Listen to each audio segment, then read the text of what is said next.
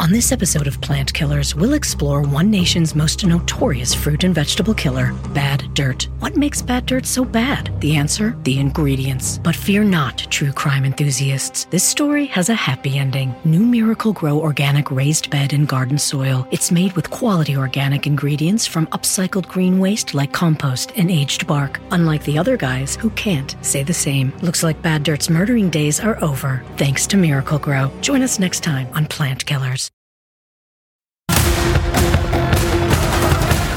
Tonight on the ReidOut. Like I said, I've been a terrible liar on those subjects. I ran in 2020 for the same exact seat for Congress, and I got away with it then. That was George Anthony DeValder Kitara Revash Santos back in February. Today, a congressional subcommittee issued a scathing report on his lies and potential crimes, and the use of campaign funds for botox and OnlyFans, among other things. Also tonight, Fulton County DA Fani Willis moves to revoke the bond of one of Trump's co-defendants, accusing him of trying to intimidate witnesses and his fellow co-defendants. How very, very Trumpian. But we begin tonight with the unholy trinity of the modern-day Republican Party: Kanye, Elon, and Trump. That is according to House Judiciary Republicans, anyway, who about a year ago cranked out the tweet that you see on the screen. The tweet stayed up for 2 months until December 2022, when Republicans finally deleted it after Ye appeared with Sandy Hook conspiracy theorist Alex Jones and publicly praised Adolf Hitler. As the Bulwark noted, that tweet did not age well. Ye is now famous for having dinner with Trump and white nationalist and Holocaust denier Nick Fuentes at Mar-a-Lago, while Elon Musk, as the new owner of Twitter, promised to bring back right-wing figures who were once banned, including Donald Trump. He even recently endorsed a post attacking Jewish communities and accusing them of promoting dialectical hatred against whites. And as for Trump, he took a break from scowling in a Manhattan courtroom to host a rally in New Hampshire, where he vowed to root out his enemies. We pledge to you that we will root out the communists, Marxists, fascists, and the radical left thugs that live like vermin within the confines of our country. The threat from outside forces is far less sinister, dangerous, and grave than the threat from within.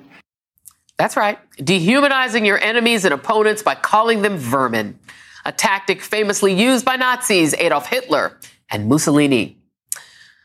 There's this weird, confusing trend that has taken over American politics, where folks once seen as icons of the left, or at least public figures with broad appeal, have moved to the far right and are getting more extreme over time. You have Ye, who went from George Bush doesn't care about black people to praising Trump's dragon energy. Then there's Trump, who millions tuned in to watch on The Apprentice, regardless of their political stance. As for Elon Musk, he's long had his billionaire tech entrepreneur cred, known as the Tesla guy who sold 1 million cars to a lot of left coast liberals before turning Twitter into a hate speech free-for-all. In recent years, all three of these men have shifted into a different form of celebrity, known more for emboldening white supremacists and for fueling racism and hate in the U.S. than for anything else. Their rise represents a kind of chaos movement that has happened over the last 10 years. In other times, these are not people who would be seen as leaders of substance. But in the dangerous, erratic world we now occupy, these are the people many Americans are listening to. It's why we need to pay attention to Robert F. Kennedy Jr. He's not exactly Kanye or Elon or Trump, but he has his own anti-Semitic and racist controversies to contend with. He also has some extreme views. And importantly, his independent run for the White House isn't as fringe as it seems. He's actually becoming a force in this election. According to recent polling, he's at 21 points, only 16 points behind President Biden. Among young voters, he's polling at 32. Like the others, fame came before infamy. Robert F. Kennedy Jr. is the son of Bobby and nephew of JFK, a champion of the environment, as close to a royal heir as Americans can get. But make no mistake, he is dangerous.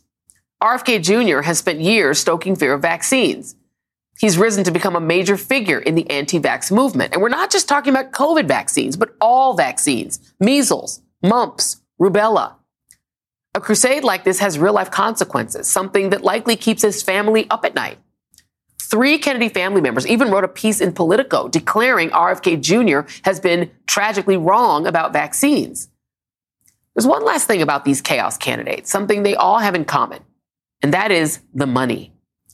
Suzanne Craig shares some fascinating details in her piece in the New York Times about how RFK Jr. has turned his public crusade into a private windfall, and how his crusades, backed by the power of his surname, have earned him tens of millions of dollars. Suzanne Craig joins me now, along with Shermichael Singleton, political strategist and host of the Shermichael Singleton Show on SiriusXM. Thank you both for being here. I want to start with you, Suzanne. Let's go through this because your piece is fascinating, because one of the things it demystifies is how rich RFK Jr. really is. You know, they call it praise without raise, Caribbean folks will say, that he has the name and he has the fame, but he doesn't necessarily have the capital. But, you know, these crusades that he's embarked on have actually made him a lot of money. Tell us a little bit about that. Right. And, you know, Joy, I have to say, when I started this article and reporting for this story, I didn't know a lot about Robert F. Kennedy, except he was a Kennedy and he'd done some good work cleaning up the Hudson River. And I started to dig into it, and I thought, this guy's got to be wealthy. He's got to have trust funds. And one of the first things that I noticed, there was a public filing, was that he was getting very little steady income off of his trust funds. And my sort of mission when I set out was to sort of look at his money and how he makes it. And then I thought, well, there's a few other things. He's got these jobs, and they're at nonprofits for the most part, or environmental groups, and they weren't throwing off very much money. But you could tell just by a Google search that he had a fairly expensive lifestyle. You didn't know if some of that came from other family money that I wasn't seeing. But I just started digging, and I had noticed that he had gone through a divorce in 2012. And I thought, well, maybe there's some documents in there when there's, you know, a divorce. The depositions are about the finance. Unfortunately, when people get divorced, it's usually about the money. And I ended up being able to review some of the documents from his divorce from Mary Richardson Kennedy. And it just opened up this door for me to understand how he makes his money. And it was incredible to see behind this name and this image that you think that he's working for a nonprofit was this just incredible private hustle that he has been doing for decades. He is a lawyer. He gets money from that. But he also, he's been able to intertwine his legal work with some of the nonprofit work that he has been doing. But then there was just this incredible, the pace of the speeches that he was giving, sometimes up to 60 a year, charging upwards of $250,000. And then he was on advisory boards and boards of directors. He ended up in 2005 getting involved with a major venture capital firm out in California called Vantage Point. That netted him millions of dollars. And then he also was on the boards of a number of companies connected to Vantage Point. And all of this added up to a huge amount of money, but he, at the same time, we learned through the divorce documents, was leading an incredibly extravagant life. And you just always felt like he was just treading water. And he was pleading that he was telling his friends that he was broke. He got on one board, I found out, because he told a friend of his he was broke, and he got set up with a board position there. It was just really incredible to get this window into his world that was just years of this sort of behavior. Did you get the sense in doing this research, Suzanne, that the anti-vax stuff, because he was more known for being an environmentalist and people on the left really revered him for being, right? Is the anti-vax stuff a grift, to be blunt, and is the run for president a grift? Well, the anti-vax stuff, there's a wrinkle in that, and that's that he joined this organization called the Children's Health Defense, in recent years, and he is the chief legal officer and the chairman. He went from almost no money to $500,000, and he gets paid, more than 3 times the president. He is a prolific fundraiser for them. So I think there could be an argument there that he should be paid more. We could debate whether that is too much.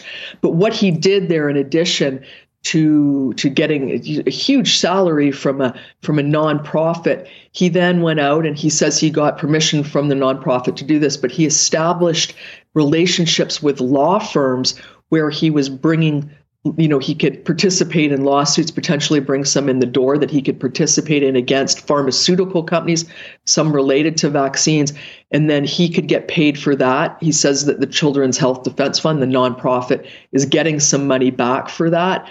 But it was just fascinating to see, even there, he was saying $500,000 is not enough, so I need this other thing. And then we found out a little bit, he along the way, you see this with rich people. I covered Wall Street for a long time, and it just was interesting to see. We found out that he had taken a free car from Lexus, and also even one of the homes on the Kennedy compound that you would think was his. He actually leased it for years from a wealthy friend, and then bought it at a rate that he, had agreed 10 years before, the same rate. And he was also even one of the non-profits that he worked for. And I found this quite troubling. He had agreed, he had an agreement with them that they would pay for the airfare for his children to fly with him on longer trips. And I talked to him about that. He said, well, sometimes I was away from my family for a week or two and I was out of the country, so they would pay the airfare. And I don't know many people at corporations that have that sort of agreement, but he just, it was sort of just accepted that would happen. He kind of sounds like Clarence Thomas. He does. There is a thing where, he has this advantage, Shermichael, of the name. The surname is gold for politics. Right. People have the perception that he's this fabulously wealthy man, so he's unbuyable in their mind, right? Sort of the way people thought Trump was a billionaire when he wasn't. But it feels like what he's doing is making himself really famous, trading on that. And it's actually working. There are a lot of people who want to vote for him. I'll just put the numbers up. Donald Trump versus Joe Biden versus Robert F. Kennedy Jr. gets 21%.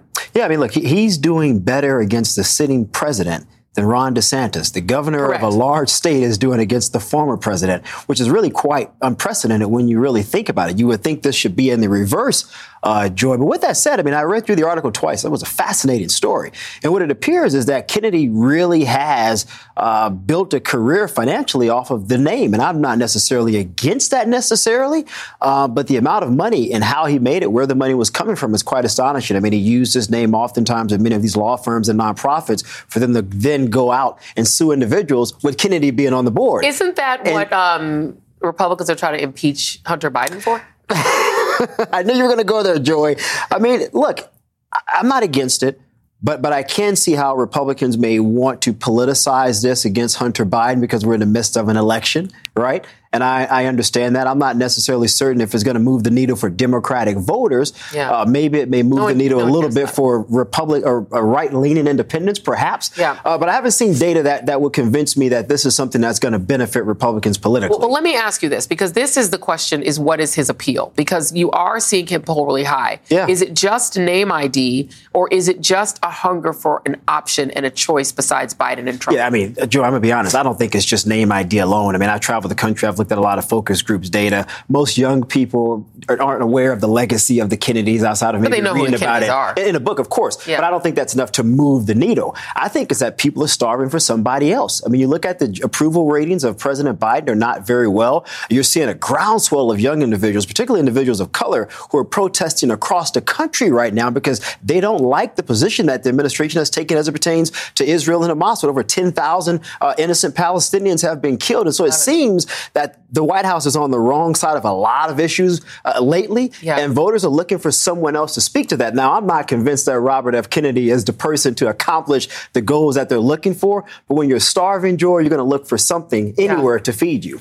Suzanne, it is fascinating that he is clearly benefiting from some kind of hunger that people have for a figure that is tied to a history that felt that America had a more coherent story, right? It's more familiar. He's clearly benefiting from that financially and politically. He definitely is, and he's invoking it on the campaign. But I don't think you can underestimate not only the power of having Kennedy as your last name and being part of that family. I just saw it over and over again where he just was able to fundraise for these organizations. He was able to get on boards. His job, in some sense, in the some of the advisory positions that I saw, was simply to make connections for people. And I think that people are attracted to that. I don't think that there's any doubt about that. And the other thing I think about why this story was important for me, for the New York Times, it's because I think Robert F. Kennedy is not only a force right now.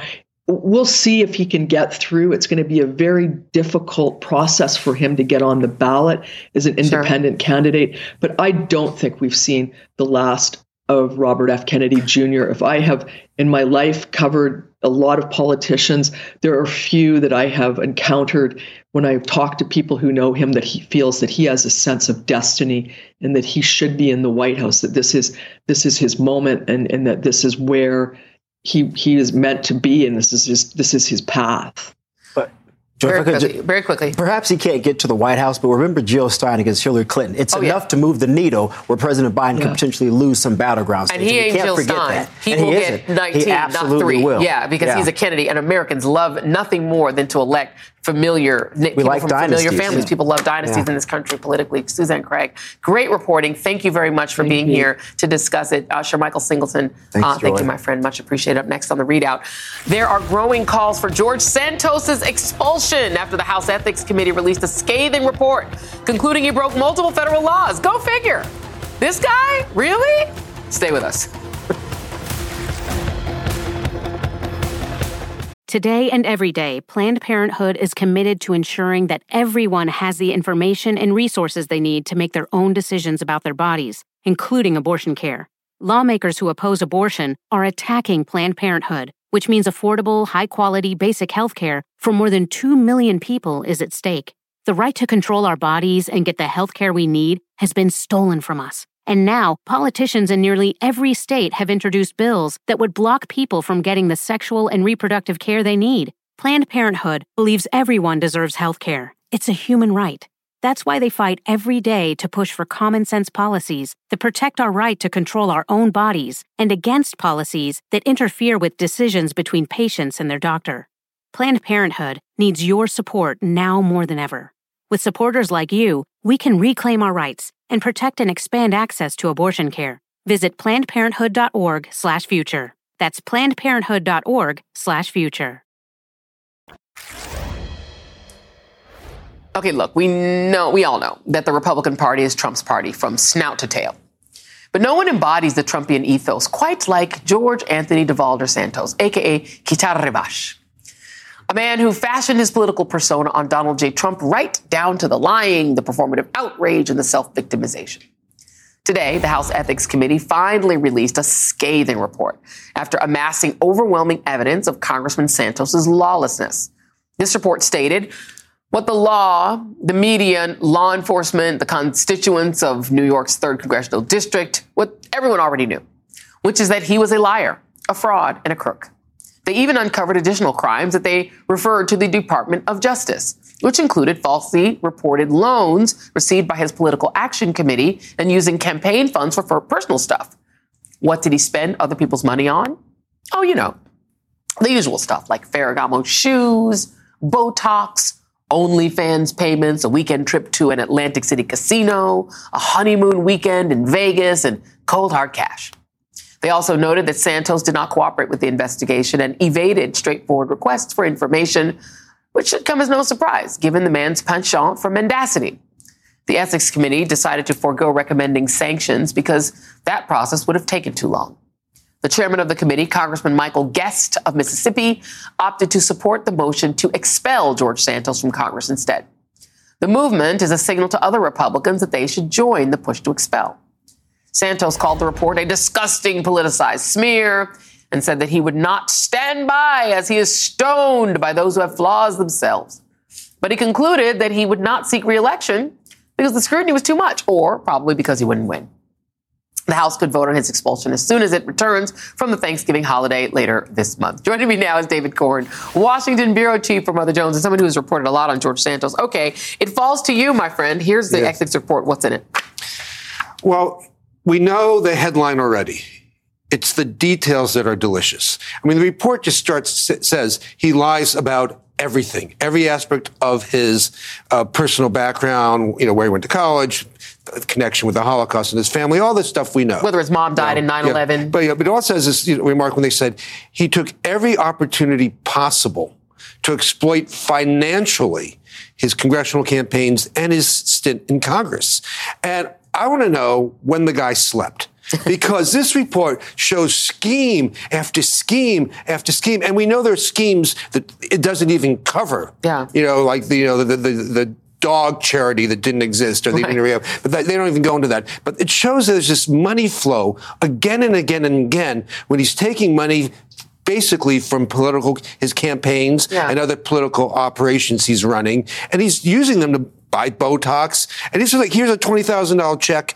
Goes into his personal bank account, which has no money at the time, and then he starts writing his rent check. He's going to ATMs at casinos and taking out the money. And this is just happening constantly. And while he's doing this in 2020, he is telling his treasurer, who's pleaded guilty to assorted crimes, to declare that he's made $80,000 in loans to his campaign. Has he? No. He's only loaned it $3,000, but the campaign pays him back $30,000. So he is just sucking money out with these fake loans.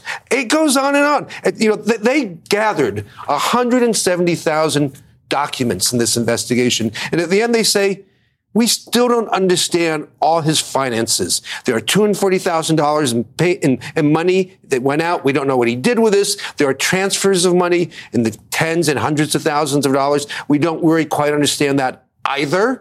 So, at the end of the day, we have so much, and there's even more. Yeah. They could do a whole nother report. I don't think they're going to, but I do think it's at least 50-50 that after this, the Justice Department that have basically, the prosecutors have indicted him twice. Yeah. They still have time before the trial starts in a few months to add more stuff to the indictment. He was like a nonstop grift machine while lying all about all about the personal stuff. He makes the incredible, talented Mr. Ripley look like a piker. It sounds like this whole purpose for being in politics was to raise money in order to achieve a lifestyle that he couldn't afford. And I do have a specific question. Was he paying to watch OnlyFans, or was he on OnlyFans? They said there were small payments made to OnlyFans, which suggests to me he was using the site and paying for content. I don't use it, but I imagine when they say small amounts of money, $100, $200, whatever. I'm reminded of the wonderful Mel Brooks movie, The Producers, when they discover in the original Zero Mostel and Gene Wilder that actually you can make more money with a play if it's a flop. You can sell more than 100% of shares, and no one would expect their money back at the end, and you could pocket that.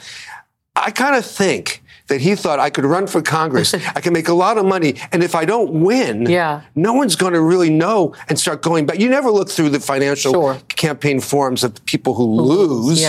And the fact is, he won in a district that Biden won. I mean, I think Biden won by 8, he won by 8. I wonder in that district what the sort of politics look like now. There's like 170 people running for that seat. But it seems that there's an ethos, at least on the Republican side, that the purpose of politics is this. It's performance and it's getting money for yourself. It's that, and of course, it's lying. And this is what Trump has demonstrated. This is a lesson he's taught our children, right? That there's no consequence for lying. That was true through his non-political campaign, and it's true throughout his political campaign. And I think, George Santos somehow absorbed that lesson and just said, I can just say whatever I want. There's no shame. No one, and then he stuck to this. I mean, you almost have to give him credit for this fortitude he has had, where lie after lie after lie. And he says, well, everybody does it. I'm no different. And now all this grift comes out. Well, what do you think Jared Kushner, his grift was $2 billion from the Saudis. And you're going to give me a hard time? I mean, that's true. Because I got $10,000 from a stupid donor who should have known better than to trust me. I mean, that's essentially what he's been saying. You've written a book that talks about sort of the decline of the Republican Party and the sort of madness of it. Is that what it is? Is it the party has sort of turned into a giant grift and a TV show, or a TV show for Fox or for online, and that is the reason that they're attracting people like George Santos, because he does seem to be emblematic of something about the Republican Party that isn't unique to him. Yeah, I mean, there's no character in American Psychosis who matches George Santos, but it does show that the party, has always had a big grifting element. Sure. With Trump, grift became front and center, as did the lack of shame. A lot of politicians are shameless, but Donald Trump kind of paved the way to a greater level and kind of opened the door for George Santos. And the fact that the Republican Party could not expel him previously or come out against him, it shows that they're okay. I mean, if they start going after him for lying, what do they have to do about other people in the party? And I cannot imagine what kind of a Republican would replace him. It will probably be someone worse. David Corn, thank you very much. And you've done some great reporting on him. I'm sure you're sorry to see him go. He was a source of great joy. Things that we could read about Kitana Ravash. We will miss him. Thank you very much. Appreciate you. Coming up next, a judge moves to plug the leaks following the recent release of proffer videos from former Trump co-defendants who are now cooperating with the prosecution. Stay right there.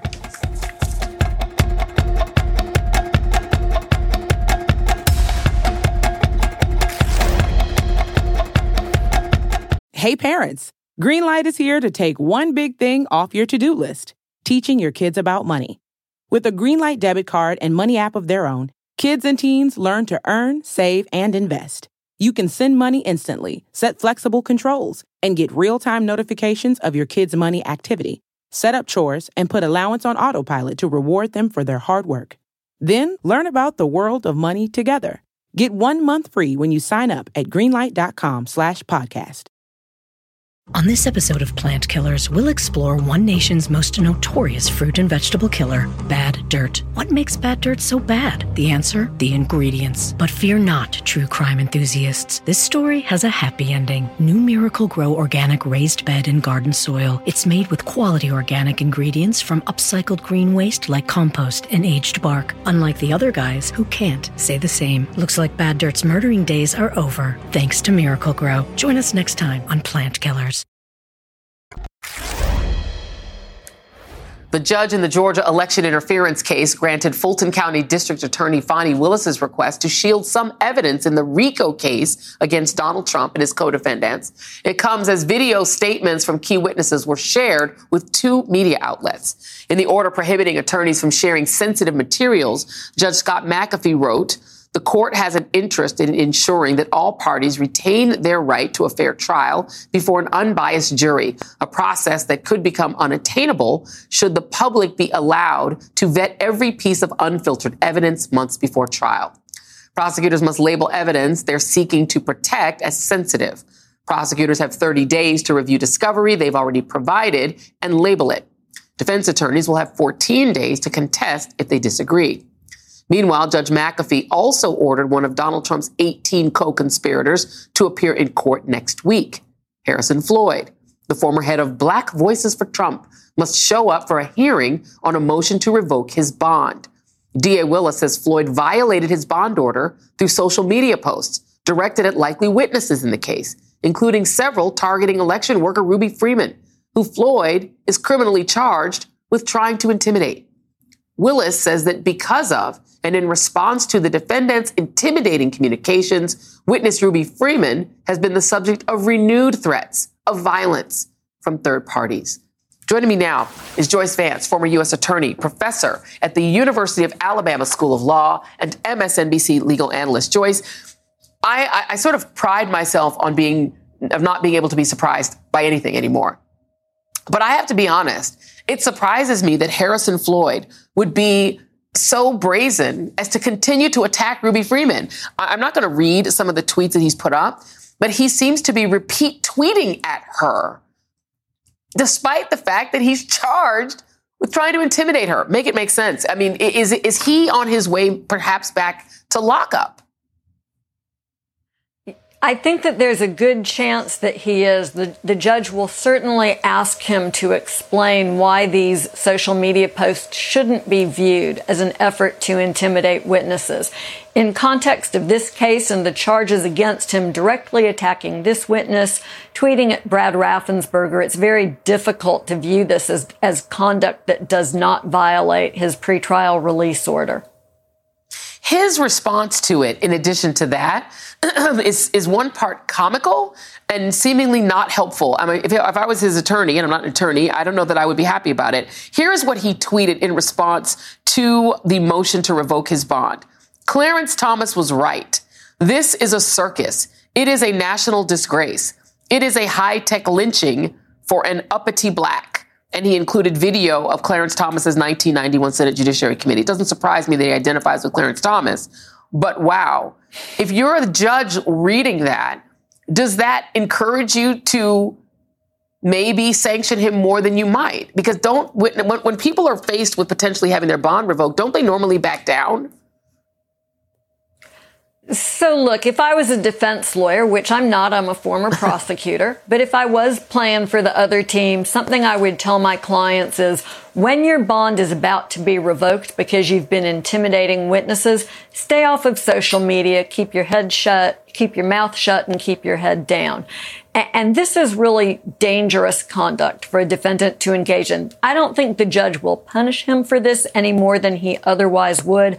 I do think the judge will take this conduct very seriously and consider whether custody or some other sanction is the only way to protect victims and witnesses in this case. Because I think the fear is that people like Ruby Freeman, who's already been subject to death threats, will then be even more afraid. She's already being subject to more threats because of this. Do prosecutors and do the judge have a responsibility to offer her protection? She probably can't afford to hire full-time security. Can the court protect her? Yeah, it's a really good question. Look, I don't think that she's afraid of anyone. We all saw her testify, and this is someone who understands what's at stake. But there's no reason that she should be subjected to this risk. Courts, law enforcement in the state and in the county can certainly take appropriate steps to protect her. But what this does, and it's important to understand the process point for the trial, it's not just a threat to her specifically. It's in many ways an effort to intimidate witnesses beyond her to say this can happen to you if you speak up. So the judge needs to get a handle on this now and put a stop to it. Indeed. Let's go to the other case. There's so many cases, so little time. The appeals court has temporarily lifted the gag order, barring him from talking about court personnel in the other case. This is the civil trial in New York. The appellate division judge, his name is David Freeman, issued the stay suspending the gag order almost immediately. We know that Judge Engoron has fined Donald Trump twice for attacking his clerk and other witnesses. The attacks on the clerk resumed almost immediately once that gag order was lifted. Would you expect, as a former prosecutor, for that gag order to go right back in place? And why would they lift it at all? So it's sort of a default position when you've got someone in this posture to preserve the status quo while an appeal is underway. But here it doesn't seem to fit very well with the circumstances. We know that every time Trump is subjected to a gag order, he cleans his behavior up a little bit. And then when we've seen it lifted in the courts as these appeals proceed, he resorts to attacks. His lawyers have almost certainly cautioned him at this point that he should take advantage of this action by the court to show that he's capable of good behavior. Because if he goes back to attacks, it simply makes the case for keeping the gag order in place that much stronger. Very quickly, we're running out of time, but I just want to ask you sort of in general, Joyce, do you feel that people connected with Donald Trump and MAGA have gotten treatment that is lighter than what is normal? Because it seems that everyone associated with him is engaging in the same thuggishness he engages in. Does it surprise you that judges haven't been tougher on them? I think Trump's conduct emboldens other people. We see that in the political arena. We see that in these cases. I think Mr. Floyd will face some pretty serious justice at the hands of Judge McAfee in Georgia. That may well send a signal. But the problem, Joy, and this is something I struggle with, Donald Trump is a political candidate. It's important for the courts to protect his right to political speech. But when it puts people in danger and when it impacts on the possibility of fair court proceedings, then he has to be treated just like any other defendant would be. And the courts, frankly, are struggling with how to strike that balance. Struggling is the operative word here. Absolutely. Joyce Vance, always great to talk to you. Thank you so much. And up next, as the Israel-Hamas war intensifies in Gaza, the divide is growing here in the United States. More on that next.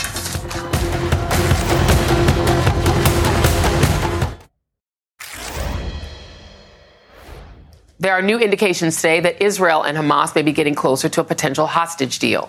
The New York Times is reporting that negotiations for a deal are underway, with the various players working on a framework of an agreement, according to the 2 Israeli officials who are involved in those efforts, as well as a third with knowledge on the matter.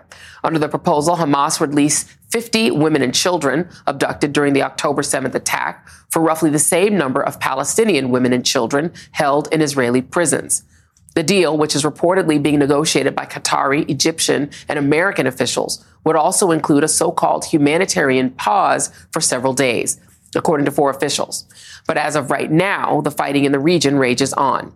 Today, residents in southern Gaza are saying that Israeli forces dropped leaflets warning Palestinians there to flee, signaling a possible expansion of their bombardment.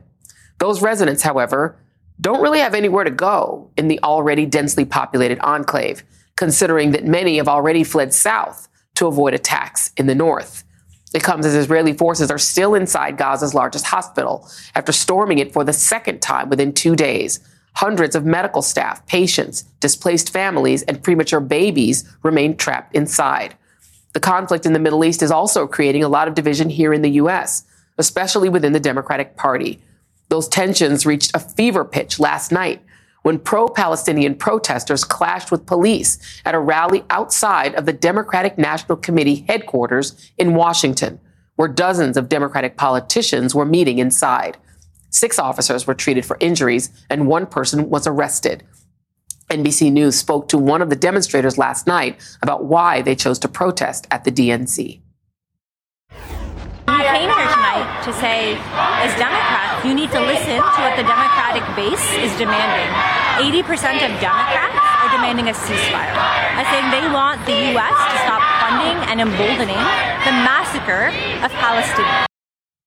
And that represents another huge division within the Democratic Party, as a growing number of Americans are calling for a ceasefire. Only a handful of Democrats in Congress have done so. After the break, I'll talk to the first Jewish Congress member to demand a ceasefire. And that is next.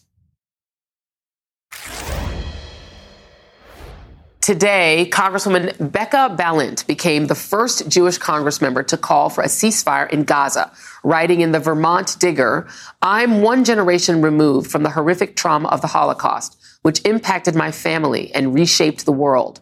Like me, there are thousands of American Jews that share a deep emotional connection to Israel because of what it meant for the survival of the Jewish people in the face of extermination. This same history also drives so many of us to fight for the protection of Palestinian lives.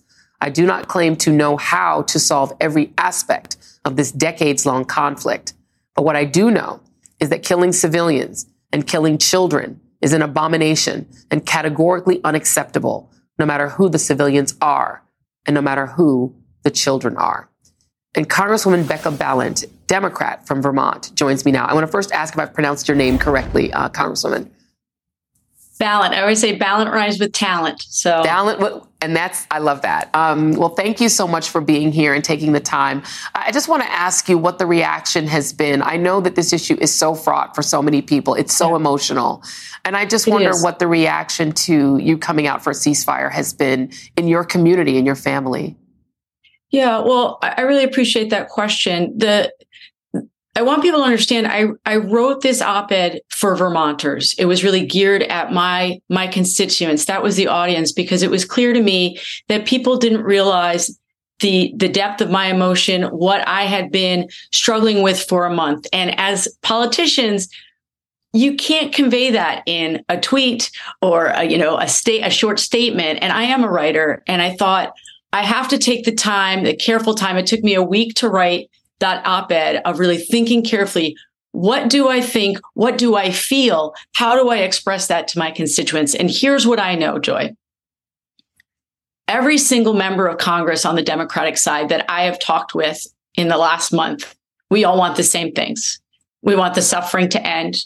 We want the bombs to stop falling. We want Hamas not to be in charge in Gaza anymore. We want the hostages back. We all want this. We are all in such pain. And I'm new to Congress, but I've talked with a lot of older members. They've all said the same things. This is the hardest moment they've ever been in because it is such a complex issue. It's been such a complex issue for so long that there are no easy answers. And we have gotten so hung up on trying to get the exact right words in this moment to express ourselves that we're not saying what it is that we all have in common, which is why I know each colleague of mine is going to be on their own path and figuring out how to say the things that they need to say to their constituents. But I believe there is so much more that connects us in what we want and what we think is needed to get to a two-state solution than what divides us. And I'm trying to create a space for that conversation to happen because I don't want anyone to think that I feel like I get it exactly right. Yeah. I'm doing and saying what my constituents need to hear from me. And that has been my guidepost through this whole thing. And it is incredibly emotional. We all want to end the suffering. And I do want viewers to understand that whether your member has said it in a way that you want them to say it or on the timeline that you wanted to say it, I want to reassure everyone we all want the same things. We're just perhaps differing on what we think is the best strategy to get there. You are from Vermont. There is a rather famous United States senator from your state who a lot of his constituents are progressives who have been disappointed that Senator Bernie Sanders has not joined you in this call for a ceasefire. Does it surprise you that he has not? And does it surprise you that it's only Dick Durbin? There are 31 people total, 31 Democrats total who've called for a ceasefire. Only Dick Durbin in the Senate. Does it surprise you Bernie Sanders has not? It doesn't because I know Bernie well, and we've talked repeatedly over the last month, and I know he wants the same things that I do, as I said, and he is on his own journey of how he conveys that to his constituents. Again, I do not believe that calling for a ceasefire is the litmus test for whether people care about Palestinians or want an end to this conflict. I know he does deeply, and we have to give each other a little bit more grace here. I really believe that. One of the sort of not giving a lot of grace, AIPAC has indicated that there's a list of progressive members who are mainly women of color. They're all women of color, actually, who are now on their list that they are going to try to unseat. What do you make of the fact that this has become a litmus test for that lobby, that they are going to try to remove them, and that one of those members was already sanctioned by the House, including some Democrats joining in that? Yes. Including, she's the only Palestinian, I should note, Rashida Tlaib. Exactly. And that is exactly right. And I stood up for Rashida Tlaib, who we talked about. She is a friend of mine. She was one of the people who texted me today that we both share a history of our people suffering. And that has brought us together as friends.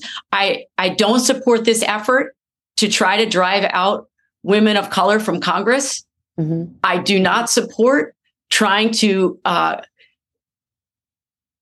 take on, as you said, the only Palestinian American member of Congress. Yeah.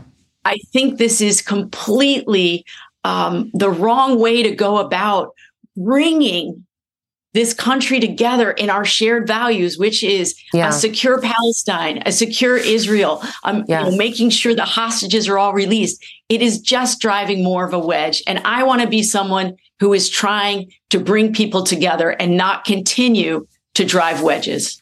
Congresswoman Becca Balint, like talent, thank you so much for being here. You are a gracious new member, and we really appreciate getting to know you. Please come back. Thank you. And thank you. And before we go, a quick programming note. Tonight, NBC News investigates the rise of anti-Semitic incidents in the U.S. since the start of the Israel-Hamas war. Hosted by Jacob Soboroff, watch Epidemic of Hate, Anti-Semitism on the Rise tonight at 10:30 p.m. Eastern, streaming on NBC News Now. That is tonight's ReidOut.